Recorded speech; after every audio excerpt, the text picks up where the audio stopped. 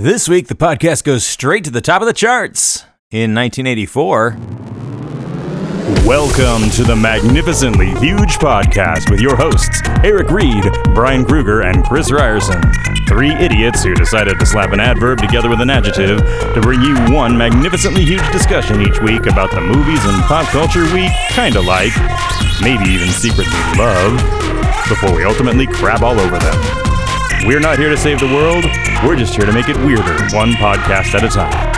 This is Magnificently Huge. Welcome, everyone, once again to the Magnificently Huge Podcast. My name is Brian, and this week my friends Chris and Eric will join me for an episode about, well, I heard an interesting thing recently. I don't even remember where I heard it, but doggone it, turns out in the year 1984, only 5 albums hit number 1 on the Billboard album chart for the entire year. And one of them didn't even come out in 1984. So, like, huge swaths of music that you'd think would have hit number 1. Duran Duran, Madonna, Van Halen, you name it. None of those hit number 1. We're going to talk about what did. That's, check the show notes to get the timestamps for that. And, of course, we've got all the fresh hit coming up, including I do dish a little bit, although maybe nothing you haven't heard already, but I do talk about Elden Ring. So, you know, clickbait, people. All right, let's get it going. As always, if you, first of all, if you like the show, please subscribe to it. Rate it on iTunes, share it on your social media feeds with your friends. And if you want to reach out to us, you can hit us up on Twitter. We are at MagHuge, that's MAGHUGE. On Facebook and Instagram, we're the Magnificently Huge Podcast. You can email magnificentlyhuge@gmail.com. You don't have to remember any of that, because if you just go to maghuge.com, you'll find links to all of that and all of our old shows. So yeah, hey, it's a show. Let's do the thing. Hey everybody, it's the Magnificently Huge Podcast. And it seems such a waste of time. That's what it's all about. Good luck moving. Sorry.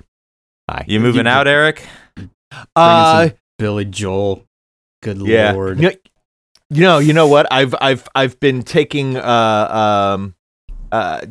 Oh, by the way, this is Eric. Hi. Oh, hi. Hey, Eric. Hi, Eric. Brian. That's Chris. Hi. No, it isn't. Oh wait, yes, it is. That used to be. Anyway, yeah. So no, I've been listening to Panic at the Disco this week and digging them. But they do a cover of Anthony's song that is really fucking good.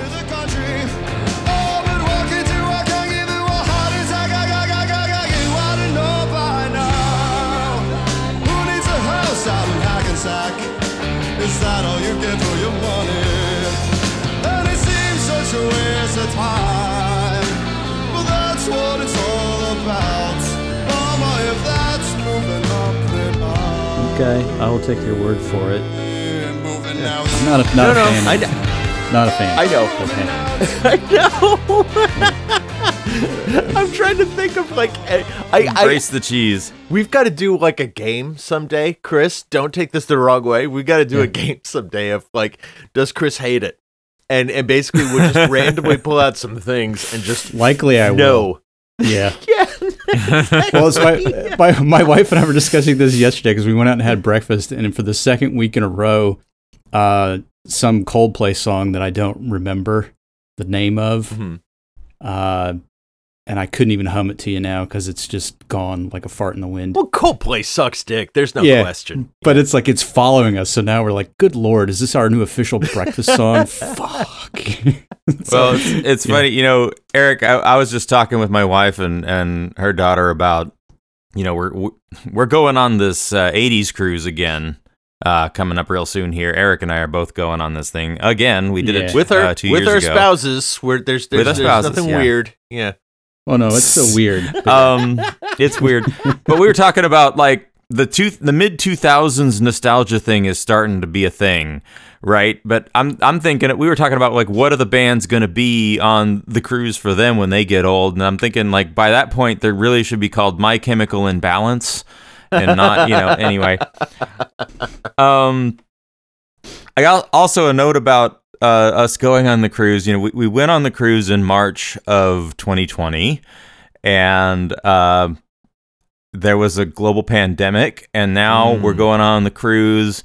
There's going to be a for nuclear World war. War III. Yeah, so I think it's our fault. I think we're not allowed to take a fucking vacation, and this is the karmic debt we're paying. So, No. but I lay the blame. fuck the rest of the world. We're going on a cruise. I lay the blame squarely at the feet of Putin. It's like, COVID's receding potentially. Let's start World War III. Fuck it. Why not? Let's do it. Everybody can just screw off.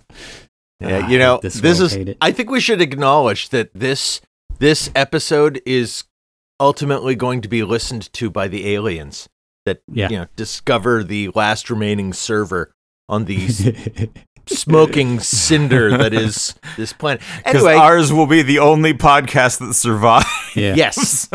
Yes, we'll be like, it'll be like it should have been William Shakespeare's works that survived, but it'll be this show, and the human race will be judged on the 200 plus episodes we've done. Hey, let's take a fresh shit. This shit is fresh. Oh, shit, that is fresh. This stuff is really fresh. Judge us on the media that we're going to talk about here. Yeah. Do it. Yeah, I was Good luck, actually future thinking of Steven archaeologists. Spielberg's AI. You know how they come back and all they find is an animatronic boy doll. Yeah. In the ocean or whatever that was. I don't even remember that movie. I love that That's movie. how much an impression it made on me. But you know what? I did watch this week, just to throw it at you fellas. I randomly found Michael Mann's The Keep from 1983. Yay! And I haven't seen it in decades. 83, like while he was like preparing to make Miami Vice. Yeah, that was like, he was still a film director. He had already made like Thief with James Caan, and he ended up doing this thing, and it's just such a botched train wreck of a movie because it went over budget. Like their visual effects guy died, and it's just like it's a train wreck. It makes no sense at all. I don't know anything about The Keep. What's it about? The Keep is like Nothing. it's like a tone poem. That's the way you got to approach it. Okay. It's the Nazis discover a keep, an ancient keep, and they accidentally unleash hell. Yeah. It's basically, think of the game Doom. That's what it was inspired by this movie, The Keep. Yeah. Okay. Because basically it's the start of Operation Barbarossa, where the Nazis are getting ready to invade Russia. So they're in Romania and some like little village, and then they find this ancient keep that's designed to keep something in. And then because they're Nazis, they're jackholes. Like the soldiers start taking off the silver crosses that are there as part of the protection, and then it unleashes this demon who's trying to get out. And then I'm sorry, I need to interrupt real quick. Trigger warning, if you are a Nazi, and we know you're out there in America these days, we're going to call you a jackhole. Yeah. Okay, continue. Go ahead. We're old school. We don't like Nazis. And so basically they get Ian McKellen in, who's some sort of scholar, scientist guy who's from the village, and he's an old Jewish man in a wheelchair, and his daughter is like his aide. And then Scott Glenn shows up as some sort of like immortal demon Slayer. fighter. Yeah, who's got like weird glowing purple eyes. Like it just makes You're not kidding about the Doom thing, are you? No, like, this is literally Castle Wolfenstein finds the portal to Doom. Yeah, That's what I meant. Okay. Castle Wolfenstein. Yeah. Yeah, it's just crazy. But Tangerine Dream did the score, and like Eric said, it's very much like a tone poem because there's no like theme. It just sort of is all moody electronic music and such, and darkly lit and fog and special effects. But they, when the demon finally takes corporeal form, he looks like. Have you ever seen the show Frisky Dingo on Adult Swim? It's like this weird, like, I don't know, he's got like a thick neck and it's very blocky and the makeup's just dumb. It just doesn't look frightening at all. And it's just they're doing like supposedly it's still fear, but it's dumb. It's laughable. It's just that's why I say, that kind of shit, dumb. But there's bits in there like when Gabriel Byrne is the Nazi in charge, and he at one point is like, I can't remember if he wakes up or he just happens upon all the destruction that's happened in this game with all of these dead Nazis. Yeah. And I always find that much more scary. But it's like the way that was shot, the moodiness of that. It actually makes me think a lot of the David Bowie vampire movie. The Hunger. Yeah. Yeah, well, that's another one that doesn't really make sense, but the feeling you get off of it is very distinct. Yeah. Well, the smoke machine thing was the trend back then. That was Spielberg going back to like Close Encounters and certainly in E.T. and Poltergeist, right? Yeah. Using just sound stages full of smoke to like create a sense of scale and to make the lights look neat. Yeah. And then like that just was the look back well, then. that's basically this movie. Yeah. It's dark, it's moody, it's just it's a train wreck though. It's funny. Actually, now that I think of it, Blade Runner, same thing. Except it has a story and it goes somewhere, but it has that environment that makes you feel scared. Yeah. Well, I mean, Michael Mann is nothing if not a craftsman. I mean, he's there for the aesthetic above everything, and so this movie succeeds on that level, I guess. I just always remember it because when it came out, so 83, I was 12, so that was back when Nickelodeon was first starting, and you just got all this random content from them, and they had a show called Lights Camera Action, which was all about like behind the scenes movies, and they picked like the weirdest movies to put into a show that's being aimed at kids, because it was like this John Carpenter's The Thing. I mean, it was all like movies that had come out in like 82, but it was like totally not kids movies, because this one, The Keep, has got like nudity, violence. I mean, it's Nazis. It's just like, it's not a kids movie, but I remember being enthralled by the behind the scenes stuff and went, oh, I need to see that. And then, so do you recommend watching The Keep today? If you're a Michael Mann completist, yes. If you want something, that's a very qualified yes. But if you want it's something, not the kind of movie that you're going to watch and like enjoy, but it's the kind of movie that, if you want to understand the full oeuvre, go for it. If you've watched every single other thing this director has done. And you're down to this, get it over with. Yeah. I also suggest if you find yourself being 10 years old again, really good movie. Yeah. I mean, because it's got monsters and nudity and violence and and you're not Nazis. really worried about story so much. But I mean, it's got Gabriel Byrne, early role, Scott Glenn, Ian McKellen, who shows up, and it's just so weird seeing him like not old, because he starts out old and then the demon like fixes him. And then he's suddenly like in his 40s again, and it's young Ian McKellen, which is sort of almost disconcerting on its own. And then Jürgen Prochnow is like the good quote unquote Nazi officer who ends up getting killed, and he's the captain from Das Boot and like countless other movies.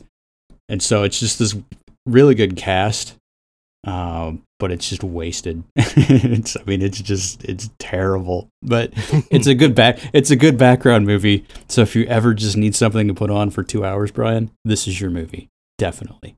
Because at the very least you get Tangerine Dream. You know what I mean? So I mean, that's a good way to fall asleep. Yeah. So okay.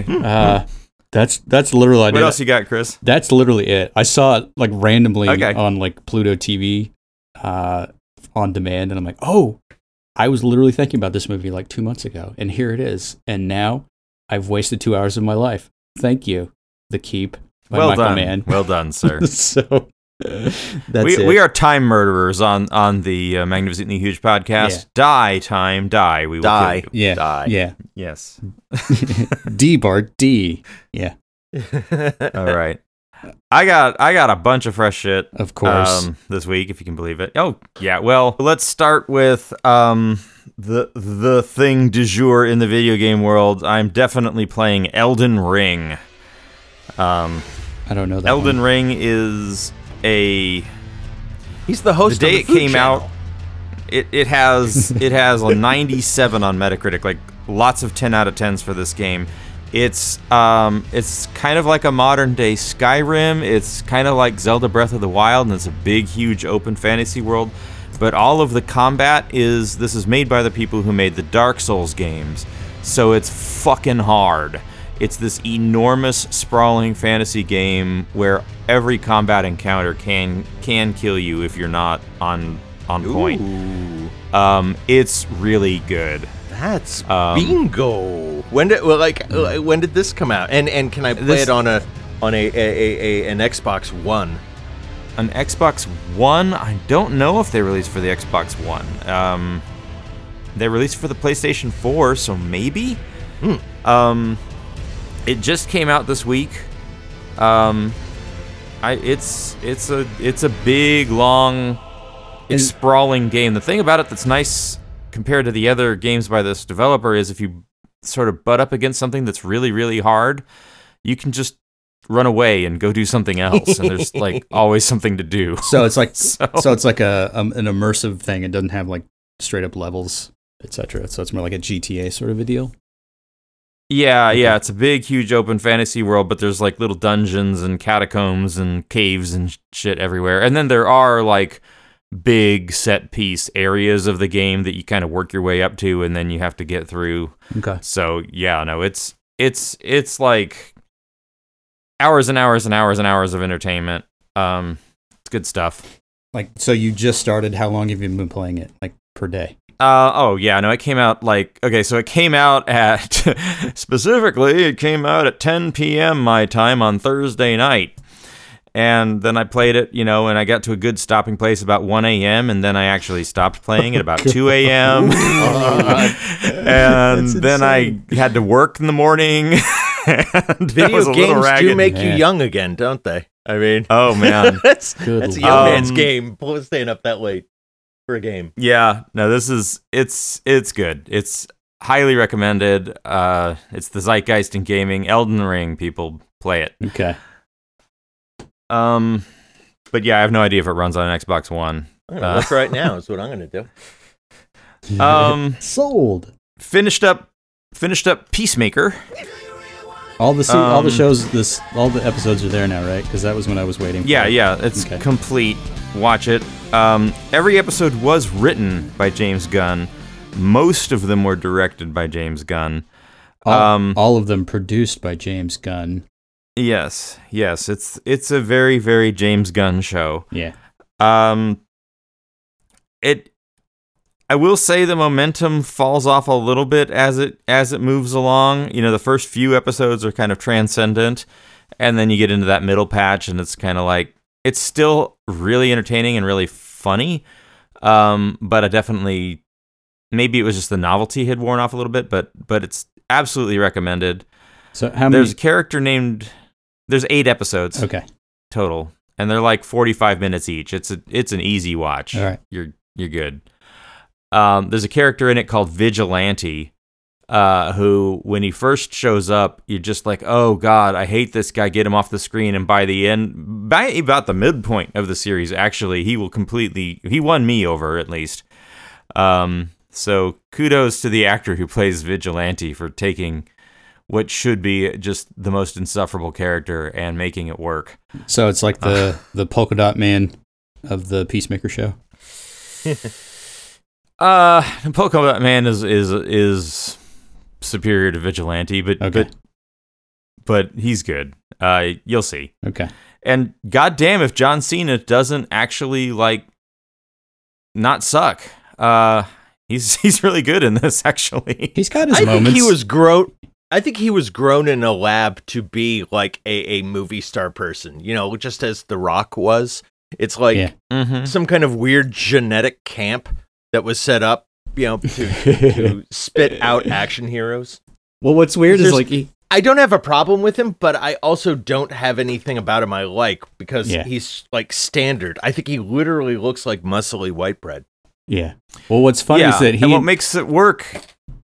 Go ahead. Well, he and Bautista were like, they came up together in the WWE, so they actually did a bunch of matches together, I guess. So they both basically went into acting at the same time, and then wind up working for James Gunn. It's just like a really weird, like wrestling snake eating its own tail kind of a thing. Because they both do very well in the stuff that they are given that's good material.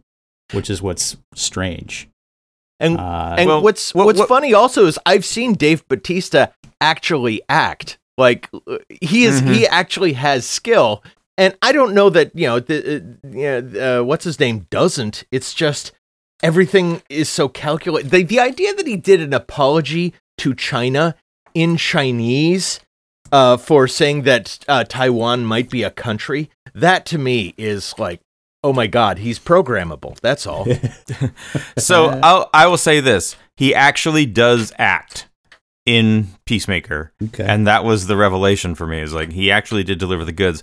But part of what makes Peacemaker work is that the Peacemaker character itself is almost a parody of the persona of John Cena, right? He just comes across as this like musclehead, white privileged dude, right? And that's what Peacemaker is, and then they give the character an arc. But anyway, so yeah, interested to see Peacemaker. But finally, let's talk about Death on the Nile. No. Do we have to? Death on the Nile is Kenneth Branagh coming back to Hercule Poirot. Yeah. You know what happened? He directed the first Thor, and he said, "Hey, this was a lot of fun. We should do this again." And Brian Feig said, "No, we've got a franchise going, and we're gonna shop around." Good. And he said, "Franchise? What is this franchise of which you speak?" And he said, "Oh, that's where we take a property and we milk the ever-loving fuck out of it." And he said, "I can do that." Yeah, But then he went and he found. Yeah, Agatha Christie. Exactly. Yeah. So No, before this though, previously- he did the Jack Ryan reboot with Chris Pine, and that flailed. And then he that tried was another attempt. yeah, and then he tried that Artemis Fowl thing, and that flailed. So it's Yeah. like he finally found his niche with like redoing Agatha Christie movies. So yeah. Yeah. So I liked this better than Murder on the Orient Express. I think that in the previous film, his character, specifically Poirot, is just a cartoon, and it just put me at a distance from the whole thing. Yeah. In this one, they kind of acknowledge that he's somewhat cartoonish, but they also ground him. And frankly, Branagh is the best actor in an all-star cast here. Yeah. They even gave the goofy-ass mustache a justification for existing. Yeah. In this movie. Well, as an Agatha Christie pseudo fan, I will say that Death on the Nile is a much better mystery story than Murder on the Orient Express. It's just way more engaging. The twists and turns are a little bit more fun. So yeah, the source material is better, and there you go. So. And that's part of the fun is watching Poirot rolling out plausible scenarios when he's questioning each character about how maybe they were the killer and what their motive might have been and how they might have done it, right? Yeah. And so there's like all of these mysteries that didn't actually take place being told, all these mystery stories being told. Yeah. They also did a really clever thing. I don't know if the book or other adaptations of Death on the Nile do this, but they make you wait for the titular death to happen, like, for a while. Yeah. So for somebody who didn't know the story, because I haven't read or watched any of the Agatha Christie stuff. Really? Okay. Yeah. I will say, somebody didn't know the story. I'm like, who's gonna die? Yeah. Right? Like, it's that alone was interesting. And they tease it out, and they keep cutting to, like, an alligator eats a bird or something. Yeah. Right? Just to say, here's some more death on the Nile, but it's not the death you're looking for. Here's what what you need to do is you need to go find the Peter Ustinov version from like 82. That one's fun. Or no, it was like 77, 78, I guess. So like 70s. And then go find the one that David Suchet did for the BBC and see which one you like the best, because they all have different flavors in their take on Poirot. And so that's the other thing with the characters. Like, any actor who gets them puts enough of a spin on it to make it slightly unique, which is the weird thing about that character. It's like, you should be just like a one-note detective, blah, blah, blah. but it's not. Every actor brings something else to it. It's strange. So this is an all-star cast: Gal Gadot, Armie Hammer. Yeah, I know. Does he eat anybody? French and not that I recall, Okay. at least not in this movie. French and Saunders reunite and are in this movie. Nice. You've got whatever Jon Snow's girlfriend from Game of Thrones, and Yeah. she's in it. But the absolute standout, there's and Russell Brand playing a serious role with a short haircut, I like Russell Brand. and he's actually pretty good. Yeah. I enjoy his work. But all of these people are utterly out star powered by Emma Mackey, who's basically a newcomer. She's a young actress. She plays the spurned girlfriend, and whenever she is on screen, she eats the camera. Like nothing else is on screen. She has everybody's attention. Well, She's really good. Mia Farrow does the one in the 70s version. So Okay. I she gets remember to cheer a the lot of 70s scenery. version as a kid watching that. My parents Yeah. really loved it and like sitting there and watching it and going, oh, this must be very good because my parents like it. Nope. My wife and I enjoyed that one probably the most because U.S.A. Is just amazing, but also because the guy in that one is played by Simon McCorkindale, but who was in. Is that the second Simon McCorkindale reference within No, a month from that's your ass? That's the same. That's the same one because you had mentioned you were going to go see Okay. this. But he played Manimal in the short-lived NBC show Manimal. But this was an early role for him. But my wife and I always see it, and we think that it's Michael York briefly because they look similar at that age. And then we realize that no, it's the poor man's Michael York. It's Simon McCorkindale. And we get kind of disappointed. But, there Michael you have it. York could have played his arch enemy, Animan. No. All right, Eric, bring us home. What do you got? Yeah, I've got that. something fucking hilarious, and you can watch it right now on YouTube. I don't know how I found this, but there's a film in 2007 called Flood, and it is What's a it about? disaster film. It's a disaster film on a TV budget. Okay, let that sink in for a second. Love that. Somebody Love at the BBC made a disaster film with just enough money to make something like for TV, like a Doctor Who budget. But they're trying to do a fucking disaster movie. Nice. Basically, sea levels rise, and the breakwater that was set up to keep the flooding out of London fails, and so London floods. And it's a lot of very, very poorly done death. It's just hilarious. It's got some actors of note, like Robert Carlyle's in it. No. A young what's his name? I just forgot his name. We don't know. I'm getting to it. I just fuck it. Anyway, let's see. Tom Courtney's in it. It's got some big British names, right? Yeah, and they're doing all this stuff with like, the waters are flooding Scotland, and they show a lady in her house, and she's trying to get out through the skylight, and it's all very, very, very bad effects. And all of the acting is very thin. The writing is about the level of writing you would expect from a disaster movie. It's not good, but you've got these actors who are essentially competent trying to do this absolute horseshit. It's so funny. Funny. I'm looking at the cast now, and I see that David Suchet, Mr. Poirot, is in it as the deputy prime minister. Right. And then I see that Tom Nigel, Hardy, a young Tom Hardy. That's right. Yeah, and then I see that Nigel Planer is also in it. Yeah, he's old, Neil like a from guy Young who Ones, was supposed to predict that this storm off the coast was going to go away, but then it comes in, and he's very depressed for a lot of it because he called it wrong. And then at one point, he just walks out of the room, and later on, someone's like, "What happened to Hopkins?" Or whatever, and somebody says, "They just found his body. He killed himself." What? What? Yeah. Really? It's like, I think they wanted a dramatic moment, and what they wound up with was, I think Nigel Planer had something else to do that day. Yeah. Are you surprised that they couldn't get Nicolas Cage? Yeah, you know what? Actually, I bet it started that way, and like It's like, get me Cage. one thing after another fell through, but nobody had the heart to say, okay, let's just not do this. So they kept going. Yeah. I'm not kidding.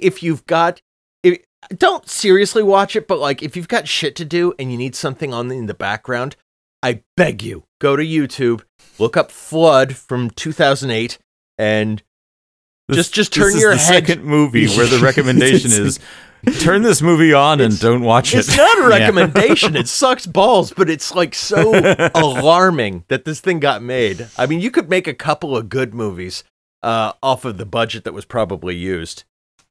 Well, I mean, yeah, by the BBC standards anyway. Yeah. you could make 3 or 4 different versions of Rubber. How dare you? Damn it. How dare you?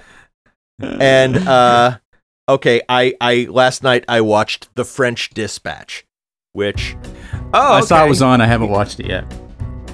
I'm getting this thing from all of his films, which is none of them are ever his best film, but they're always really good.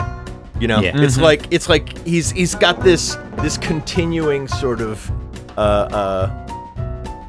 oof that just is a big pile of itself, and I love it every time I get a chance to see it. It's very Wes distinct. Anderson is so much fun. Yeah.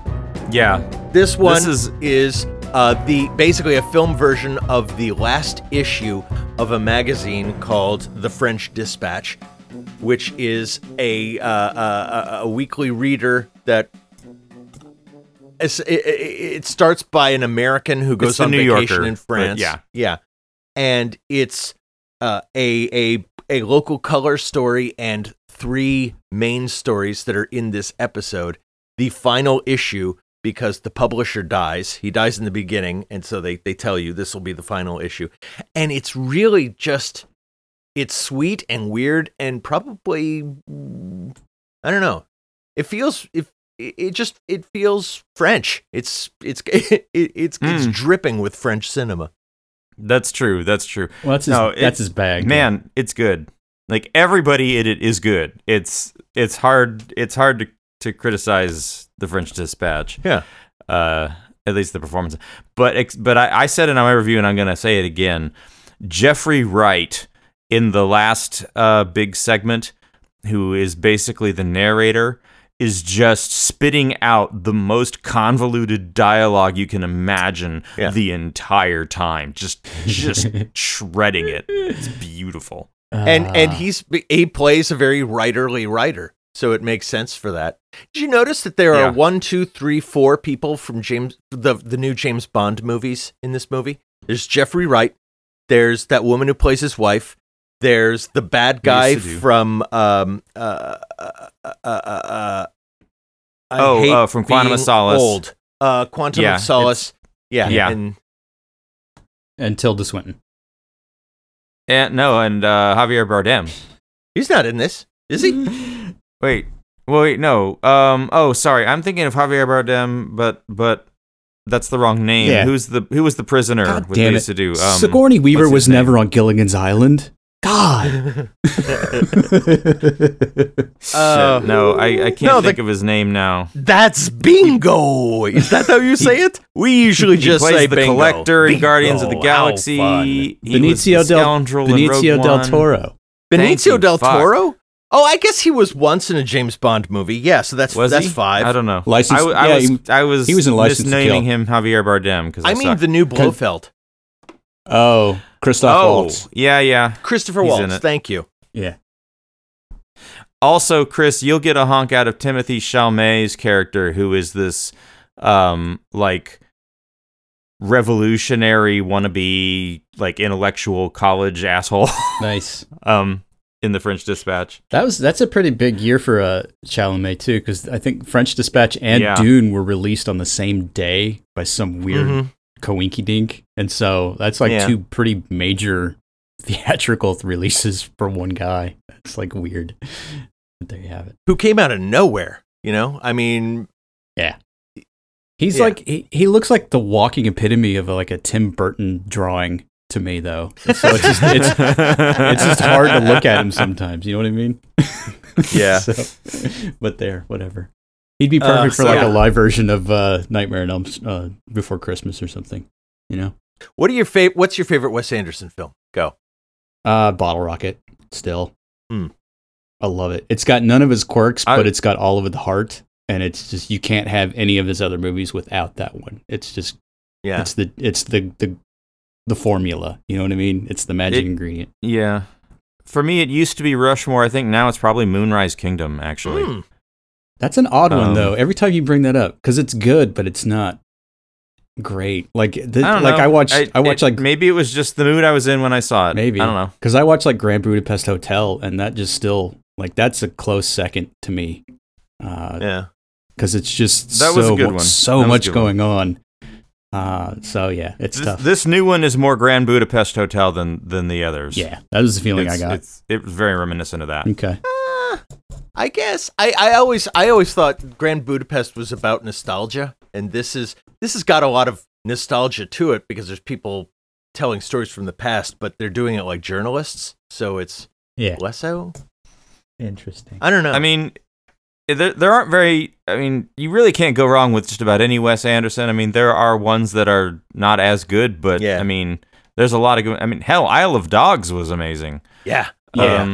Well, I mean, his animated stuff is, I consider that like separate because it's. I think all of his films are basically film versions of animation anyway. I mean, they're all posed. They're all like very distinctly shot. It's like they're hand drawn, but not. I mean, I think animation is just natural for him. But I'm gonna go with Royal Tenenbaums for my own. There you go. Yeah. Also good. Okay. Also good. Okay. But like, you see what I mean? Agree. The best one is not the Life's Aquatic. That one's not the good one. I like that one. It's grown on me. All to me, they're all a close second, and they're all trying to force their way into the first place spot, but they can't all fit. Yeah, it's tough. Yeah. So yeah, French Dispatch. See it. It's fun. Ask for it by name.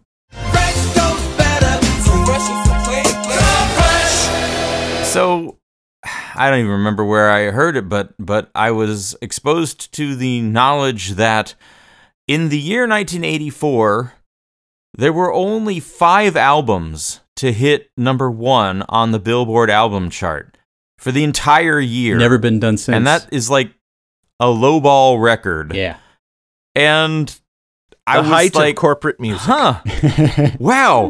Here's another way we can talk about 1984 and music on the show. So let's discuss 5 albums. Yeah. Well, what's funny? That wasn't one of them. Yeah. Well, this is what's funny though, is that one of them is Thriller, which basically dominated 1983 as well. And so for like came out in 82. Yeah, so I mean that's just a monster album. I think it's the best selling of all time still or whatever. But so it was tops in 83 and then 84 comes out and basically just dominated through like mid-April. And I just remember just seeing that on MTV constantly because there were at least 5 singles from that. And so you couldn't escape it. Until Footloose comes along. Well, we have to say that MTV is probably largely responsible for some of these. All of these. Are you kidding me? Yeah, being the top. So before we go there, let's start with beginning of the year through to April 14th. It's all Thriller. Then from April 21st to June 23rd, it's all the Footloose soundtrack. Yep. Then you have 1 week of Huey Lewis and the News' Sports. The little engine that could. Followed by the thing that would make Bateman kill all those people in American Psycho. Yeah. July 7th to July 28th, you've got Bruce Springsteen's Born in the U.S.A. Which would also come back in January of the next year as well. Right. And then from August 4th through to the end of the year, it's all Purple Rain. Prince and the Revolution's Purple Rain. Yeah. So that gives you an idea of like what was doing all this damage to the Billboard charts that year, and it's the reason I got into punk rock, because I think all of this sucks. So just here's the truth telling, and I'm pretty sure I'll know Eric's answer, but I'll interested to hear Brian's. Of these 5, how many did you own in your collection? 1. Which one? I owned Purple Rain. Yeah. I had Purple Rain, Purple Rain. Yeah, I had Yay. Cause you any sorrow. I never meant to cause you any pain. I only want to one time see you laughing, laughing in the purple rain. Purple rain, purple rain. Help me sing, folks. Purple rain, do no harm. Purple rain. I only want to see you laughing in the purple rain. I had Thriller, but I had Thriller on cassette from like 1982 when it first hit. See, I didn't feel a need to purchase any of these albums because they were inescapable. Well, yeah, no matter where you went, you heard the songs. Yeah. Well, and my other one was I had Sports, so I had those on cassette. And none of these I've listened to in forever and a day, but for this show I went back and re-listened, and they're terrible. Like none of them are any good. It's like that's astonishing. So I get it that there's like massive giant hits on all of these albums, but none of the music is anything that I would even consider listening to these days, and it's just astonishing. Well, what blew me away was that Huey Lewis and the News' Sports was number 1 only for a week, because I remember that thing at the time just being everywhere. Yeah. Well, was it just me? No, because you had it came out. This is it. Yeah. And it's like I it Want had a a New bunch Drug of singles. and whatnot, and so It was huge. And so basically, that's another one that started in like '83, and then kind of gradually worked its way into the minds and hearts of everybody, because it was released in like June of '83 or something, and it took it almost a year to get to number 1 for a week before it was toppled by, I guess it was Springsteen. And so it's I find it to be the least offensive entry for this year. I mean, it's nothing but like adult soft rock. Who cares? You know? Yeah. It's just these other options are much worse. Yeah. Well, let's start with Thriller, since it's the top one, Right. and just see. I think we already started with Sports, didn't we? We'll get there. So, Okay. Thriller, I mean, it's like 10 songs in the album, and like basically every single one charted. I mean, it's just this stupid juggernaut of a fucking album that you can't escape. I mean, this is literally like the 80s in a nutshell. Yeah. And that's one that I just remember when MTV was nascent, you could not escape it. So it was like Billie Jean and Beat It were everywhere until that Thriller video came out that Landis did. And then suddenly that was like the thing. And so you would sit down and you would watch this 10-minute fucking video just because. I mean, it was just so dumb. MTV just ruined us all. Every time they talked about it, they would say, that it's showing in theaters too, so it is technically eligible for an Academy Award. They said that all the time. Of course it wasn't, but they kept hoping that they could say, oh, see, MTV helped make an Academy Award. Yeah. So it's just, I went back and listened to it, and I remembered all the songs. I could probably sing along if it's playing, because I was a kid. I didn't really know any better. Sure. But the one that strikes me now is that stupid duet with Paul McCartney, "The Girl Is Mine." Oh, Ebony. Oh, "Girl Is Mine." No, Ebony and Ivory is the Stevie Wonder. That was Stevie Wonder, yeah. And then Oh, "The Girl Is Mine." Yeah. Because Jackson guested on The Pipes of Peace and had Say, with McCartney. So that was like a weird cross-dimensional, like we'll just make as many songs as we can across albums and make all the cash. But The Girl Is Mine. You want to know a terrible great song? No. Okay, terrible song, terrible everything. Hated being alive at the time. But an interesting thing about that video is that Paul McCartney, I guess, in between shots, was explaining to Michael Jackson that to really make money, what you need to do is secure your publishing. And Michael Jackson was like, really? And he said, yeah. And apparently the next day, Michael Jackson shows up and says, hey, I just secured the rights to the Beatles catalog. And Paul was like, you motherfucker, what did you do? But but it's just the song itself is, I think to me it's the worst one on Thriller, and it's just literally two guys who are just casually talking about basically ownership of this girl, and then they do it in such a sweet saccharine throw-uppy way that it's like you kind of go, oh, isn't that sweet? No, it's not fucking sweet. It's like, you have her. No, she's mine. You can't have her. No, she's mine. Well, this is also the decade of the Police singing a song about a stalker that everybody thinks is romantic. Yeah. I mean, nobody was really listening to the words in the 80s. Well, especially with like Springsteen's Born in the USA, like it becomes this like Republican anthem. It's like, do you even listen to this song, you jackass? It's like, it is not about America the Beautiful, how great it is. Like, this is about how just awful our country is. It's just, But, it just, I hate it so much. It just makes me gag when I hear it and I want to punch something. I don't think it's the last time a song will top the Billboard charts with the word doggone. Yeah, really. I still think something else will. The doggone. Yeah. Ugh. I love how we brought up Thriller, and this is the song we're focused on. I love this show. It's terrible. Well, I mean, everybody's heard Thriller. Who cares? Yeah, we brought up all the hits, but I'm sorry. I just overrated. Yeah, overrated.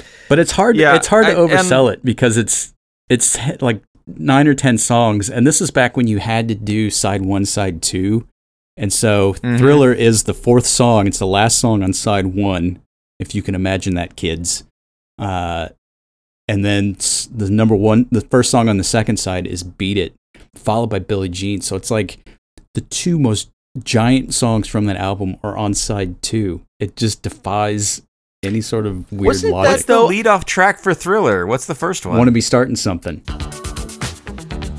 No. Yeah. That was from Off the Wall. No. I thought that was Off the Wall. Nope, look it up. It's on Thriller. Shit. Huh. La, la, la. Well, so learned we old. Yeah. Okay. So, I mean, give Michael Jackson and especially Quincy Jones credit. It is one of the biggest pop albums ever made for a reason. It is solid, but it is product. Yeah. It's really good product. Now, if you really want to talk product, movie soundtracks we got Footloose out of this year, which somehow took the #1 spot from Michael Jackson about a year and a half later. Well, I mean, let's be real. This one also had like 500 top 10 singles that everybody heard and was on MTV 24/7. You know what I mean? Which you couldn't escape. Yeah. We did a whole show about Footloose. I guess a couple of years ago. That's true. I guess the thing I'll say about it, and maybe we can get away from it as quickly as we possible, is I think that having a whole bunch of different artists that you could put on MTV at the same time really put that album and the movie on the map. Well, right? Like that's a good marketing. Well, you got to remember that this is after Flashdance kind of cracked the door a little bit. Yeah, and then, so this is Flashdance for kids. Yeah. And then this is also around the same time that Streets of Fire was exploding on MTV, even though nobody was going to see that movie, but the soundtrack was going gangbusters. I mean, it's like that thing. Now that I think of it, though, like the 80s, because of MTV, the 80s were really about the monetization of music as a concept. It's not like music even had to be good. It was, we're really into music. The same way people are like, I really love video games without mentioning a game. Yeah. And so the idea that something like Footloose would happen where it's like, we want to have music generally. And, you know, the parents don't want us to have music, but we're going to have some music. Doggone it. Doggone it. That makes sense that this is when that would happen. but Well- I can't even imagine why anybody still likes this fucking movie. Yeah. Well, I'm going to put you both on the spot. What's your favorite song from this soundtrack? Footloose? Yeah. Oh, Christ, dude. Okay, now I have to look at the track list. I'll tell you mine if you want to know it. It's that one by Michael Gore that just gets into your head like an earwig, where he's just singing never, never, never, never, never, never, never, never, never. That's literally the chorus. Is just him screaming never over and over and over again. It is so fucking terrible.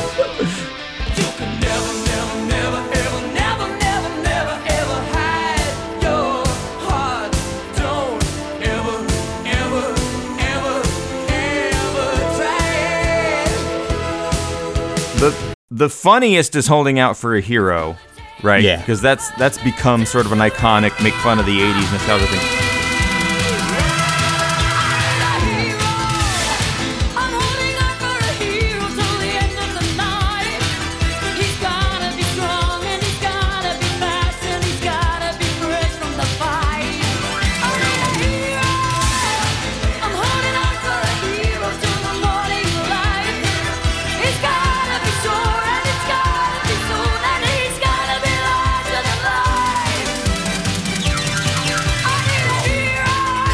Here's what I'm gonna say, because and again, this was because I saw a YouTube video about it where they were interviewing the singers of this song. Yeah. Here's a bit of trivia about Almost Paradise. Okay. First of all, they gave Nancy Wilson her choice of who did she want to sing with, and the guy from Loverboy wasn't even on the list. It was Ann Wilson. Sorry, Ann Wilson. But the Loverboy guy was just could not wait to work with her. They got to the studio. They had one microphone. The album track for Almost Paradise is the first and only take they did on a single microphone. Hey, that's impressive. Holy shit. I'm going to say that's impressive. That's really impressive. That's good stuff. So I'm going to give them the nod just for being that damn good at singing. Yeah. Ugh. Yeah, everybody cut Footloose. But it's a terrible album and all the songs suck. Yeah, I would just urge people to go back and find our show on Footloose if you want to hear all our thoughts about that. Yeah, yeah. Subscribe to the podcast, and then you'll find it. Yeah. You can do it. So now we can talk about sports, because I know Eric wants to talk about sports. He loves sports. Well, I'm just saying, I think we already did. But yeah, I love the American Psycho tie-in. You know, one of my favorite films about the 80s. Yeah. Bret Easton Ellis really nailed it on that one, and then using it in the film was perfect, because this is the total banal white guy rock. This is sort of like the music that replaced yacht rock in the 80s. It's this kind of stuff. Yeah, it's like up tempo yacht rock. Yeah, and it's just so vacuous. I mean, I'm on the record. I mean, when I was 13, this was my favorite band for a hot minute. I loved it. But it's also because you're 13 and you don't know anything about anything, and it's just, peppy. And so I guess I will say this is the least offensive entry on the list for this topic. Yeah. Everything else has got its own enormous issues for me. But they're all of similar low quality. Can you tell I'm not really into 1984? Yeah. Well, not as a populist, you aren't. Yeah. But the one that gets me about this album is... There was a lot of good stuff in 84 that wasn't this, but anyway. Well, the one that gets me about this album is that they close it with a Hank Williams cover, Honky Tonk Blues, that's got no business being on this album. It's just like the redheaded stepchild. It's almost like, well, we need a track. Let's just do this one. It kills when we're playing the cowboy clubs. I mean, it's just so dumb. Oh, I hate it so much.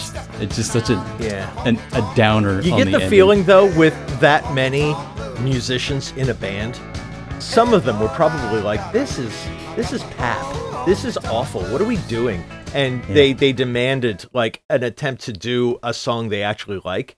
Yeah, maybe. And but then they went on to do Hip to Be Square, so eat a dick. I mean, this is a band, if you listen to Huey Lewis, I think you'd hear what I'm saying.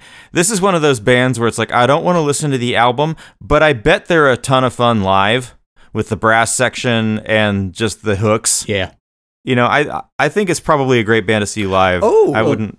Okay. In 1995, in the Boston Commons, they were doing a show, so I got to technically see them live. I didn't pay for it. Oh, but they were nice. like in the park. Did it change your life? It was depressing. It was depressing because they used to be Huey Lewis and the News, and now they're Huey Lewis and the News, and it's like, oh yeah, they're still around. And it was just so funny to like watch the formerly mighty News playing in a park for free. And they all had that look on their face of, what happened done? to stadiums? Hey, yeah, which was lampooned nicely in 1984's "This Is Spinal Tap." Yeah, really. Yeah. Well, I would say this, Eric, Puppet Show and Huey Lewis and the News. Yes. It always makes me think of one of my favorite mashups on YouTube, which somebody did a thing called James Hetfield in the News, where they did "Hip to Be the Sandman," and so it's basically, and it's so seamless.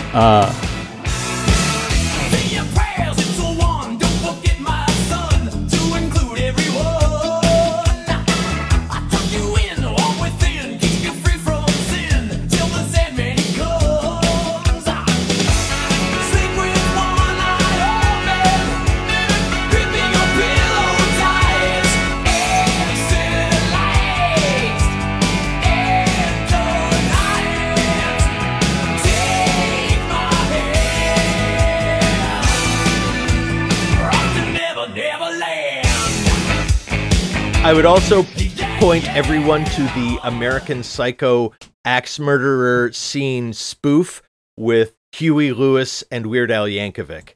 There you Look go. that up on YouTube. Oh, It's that's funny. right. The role almost went to Leo, but nobody could have brought that certain pathos and charisma to it, quite like Bale. A role he later recalled a shade of in Christopher Nolan's Batman pictures. Hey. Yes, Al? Why are there newspapers all over the place? Is that like a Huey Lewis and the News joke or something? No, Al. Hey, is that a raincoat?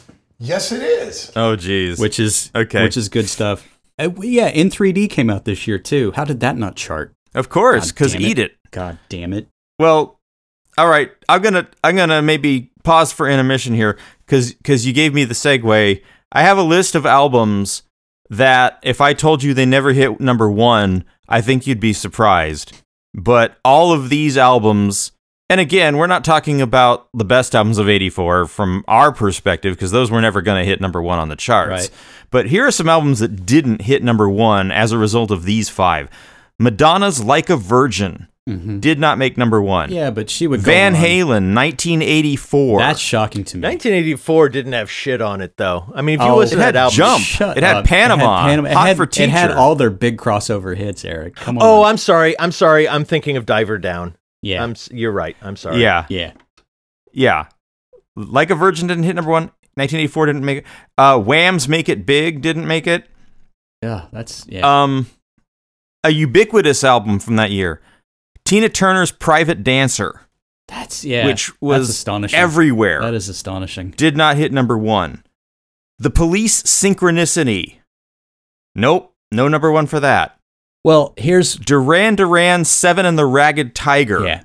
But in the age of MTV. But here's the thing. Nope. Here's the thing, Brian, that we tend to forget on the math of this Billboard reporting, whatever, is that Like a Virgin would go on to hit number one in February of '85. Make It Big. Oh, would it? Yeah, Okay. Make It Big would go on right after that. Synchronicity was one of the number one songs from albums from '83. So the timing is just weird. But for whatever reason, '84 was just this weird consolidation throughout the year. It's baffling to me that you look at any other year and it's just like, album. But you look at '84 and it's like, oh, there's only 5. Everybody was listening to the same thing, I guess. I don't know. When I was digging through that list of albums from 1984, I saw one that I didn't think came out anywhere. I don't think this came out in the 80s, but apparently Now That's What I Call Music, volumes 2 and 3 came out in 1984. That's crazy. Yeah. I wonder what was on it. I thought we were still full on K-Tel at that point, but anyway. K-Tel might have dissolved by then. Who knows? But yeah, I think those albums are put out by K-Town. I'm not sure. Anyway, Summer 84 and Bruce Springsteen. I just hate this album, honestly. I mean, I'm not a huge Springsteen fan anyway, but to go from the stuff he was doing in the 70s to this is literally him just going, I'm a sellout. I'm a sellout. I'm a sellout, sell out. I mean, that's literally it. I don't hold it against anyone for selling out because, who doesn't want to get paid? Yeah. Us, but, apparently, we do this show for free. Yeah. But we never tried to monetize the show but 5 years in. Yeah. But this one had just a shit ton of singles as well that charted. So it's just astonishing that they all have so many songs that everybody knows now. But so the main thing that I remember about this album was my brother putting the wrong lyric into my head because he mumbles the lyrics to "I'm on Fire." Yeah.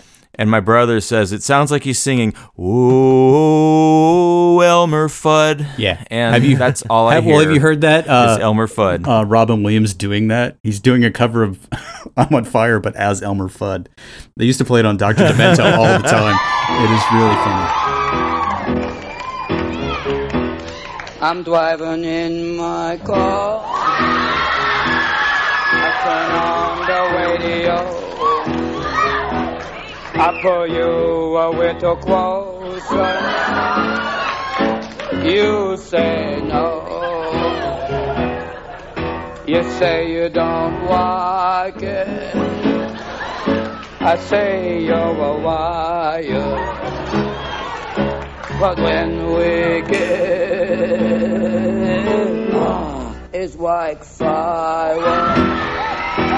Yeah, it's good. Well, now I know why I was told that joke at a young and impressionable probably. age. Your brother just ripped it off. The thing that I love most about Born in the USA, apart from the fact that its lyrics are totally misinterpreted by all of the wrong people, is the cover is basically Bruce Springsteen's ass in front of an American flag, and it was like a big deal. Like at some point, people got really pissy because they thought it was suggesting that Bruce was pissing on the American flag, and he's like, "No, he's got his right hand reaching down towards his junk." Yeah, it's just he could be pissing on the American flag. Yeah. He's like, "No, that wasn't what we intended." He's like, "We had two shots. One was the front, and one was my back, and we decided that my ass looked better. So there." It's like, oh god. But there's nothing I can recommend about this album. It was everywhere on MTV. The only reason I would watch the video was because Courtney Cox would get up and dance with him at the end, and that was before she was a name. But I always thought, hey, that's a cute girl. Okay, I'll watch it. Really? Oh, that's right. Yeah. Yeah. You were into that. That look. Yes, we were into seeing cute girls in 1984. It's true, Eric. Yeah, I was into hot bitches. Okay.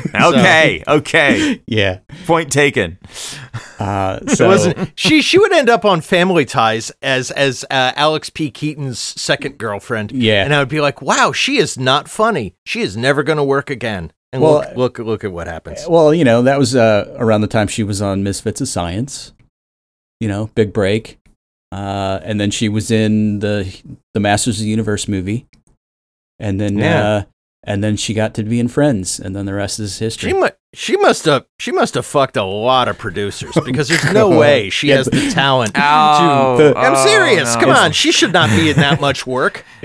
She had a good agent. Yeah, I mean that's a possibility, right? Or was talented. Anyway, Born in the USA. I know it's Eric's favorite movie or album secretly.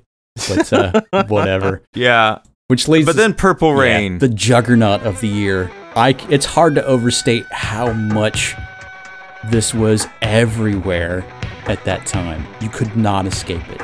It was just everywhere. And it holds up. Like I will listen to this album end to end right now and love it. Like it's damn good. I want to hear Eric though, because I know Eric does not like Prince, and so I'm interested in his take. I don't. I don't know. I kind of roll my eyes, and it's like I don't know. It's like being at a party and watching two strangers on the couch across from you making out. It's like, yeah, I know something's going on, but I don't fucking care, and please stop. Yeah. You know? I seriously don't care. And I like look through the tracks and I'm like, there's nothing here I even like tap my toes to. He's a brilliant musician and a brilliant songwriter, great singer. I have no problem with, him on any point. It's just what he produces. I don't care at all. Yeah. Yeah. I don't know. This has got a lot of bangers on it, if I'm being honest with you, Eric. The only good thing about it is the video for When Doves Cry and how John Woo used it in the second Mission Impossible. Otherwise, I don't care. Well, what I like is that you get Let's Go Crazy is the opener, and it's like, let's go crazy, let's get nuts. And then it took me years and years later to watch the 89 Batman to get to that scene where Michael Keaton goes, you want to get crazy? Let's get nuts. I'm like, oh my God, because Prince did the bat dance thing. I'm like, there's got to be a connection. Oh, shit. And it blew my mind. You think? Is that real? Oh, it's my theory. Oh my God. It's my theory. So, I don't think Keaton actually says, let's go crazy, but I'm going to go to the tape on this one. Well, okay, here we go. Okay. You know what happened to this guy, Jack? Well, made mistakes. And then he had us. Lights out! Now you want to get nuts! Come on! Let's get nuts.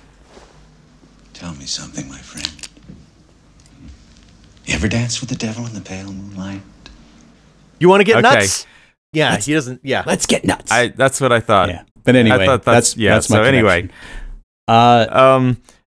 Yeah, fantastic. What kind of surprised me thinking about this topic was I don't think of Prince and Michael Jackson as being contemporaries. I felt like Prince was kind of a post-Michael Jackson thing, but not really. Like, you got to think, like 1999 came out in like 81, 82. Sure. So it's, they're contemporaries. And it's not like there wasn't more Michael Jackson after Thriller. Yeah, I know. But for some reason, I had him firmly in the past in a way that I didn't for Prince in my memory. So I read this, though, When Doves Cry doesn't use any bass, and I don't remember if it's got bass or not. Can you confirm?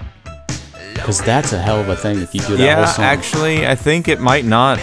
I mean, it relies so heavily on the drums. On the, I mean, there's certainly no bass guitar. Yes. I don't know if there's a synth down there. We'll listen to the tape. She's never satisfied. Why do we scream at each other? This is what it sounds like when the doves cry. So here's the fun part about this show. I just did Let's Listen to the Tape twice, but when we recorded this, we totally didn't listen to the tape, so we don't know what we just heard. So it either had bass or it didn't. Yeah. But the one that got me, because I listened to some of it again, and I'll tell you, I always forget the song Darling Nikki and how dirty it is. It is so goddamn dirty. And it's just astonishing that that he was able to put stuff like that out all the time, and nobody was like, yeah, you know. I knew a girl named Nikki. I guess you could say she was a sex fiend. I met her in a hotel lobby, masturbating with a magazine. She said, how'd you like to waste some time? And I could not resist when I saw little Nikki grind. Oh, it was a headline. It was free press, right? Like, first of all. Yeah. But yeah, no, and that's always Prince's thing. He's like, half of his songs are like, Jesus, Jesus, and the other half of the songs are like, fucking, and exactly. But then you get to like the grand crescendo with Purple Rain, and it's just this epic pop song. I mean, it just goes on and on and on. But I put that on in the background, and I'm sorry, Eric, that one I get lifted. I'm like, this is ethereal almost. I don't know what the deal is with it, because it's not my normal music, but the way it's produced and it's that long drawn out end with the choir and stuff, it's just good lord. So, you know, since Chris pointed it out, and we've kind of talked about the albums, here's Bruce Springsteen ruining Purple Rain to take us out. I love this so much. Honey, I know If you've got ideas for shows for us, hit us up. You can find us on Twitter. We're at MagHuge, MAGHUGE. You can find Magnificently Huge Podcast on Facebook or Instagram. You can email us at magnificentlyhuge@gmail.com. You can find links to all that on our website, maghuge.com, which has all the old episodes. But the best way to get all the old episodes, of course, is to subscribe to the podcast and then share some with your friends on your social media feeds. Help us grow the show. Yes, and seriously. we'll talk about whatever it is you tell us. Seriously. Yeah, get to work. All right. See you guys next week.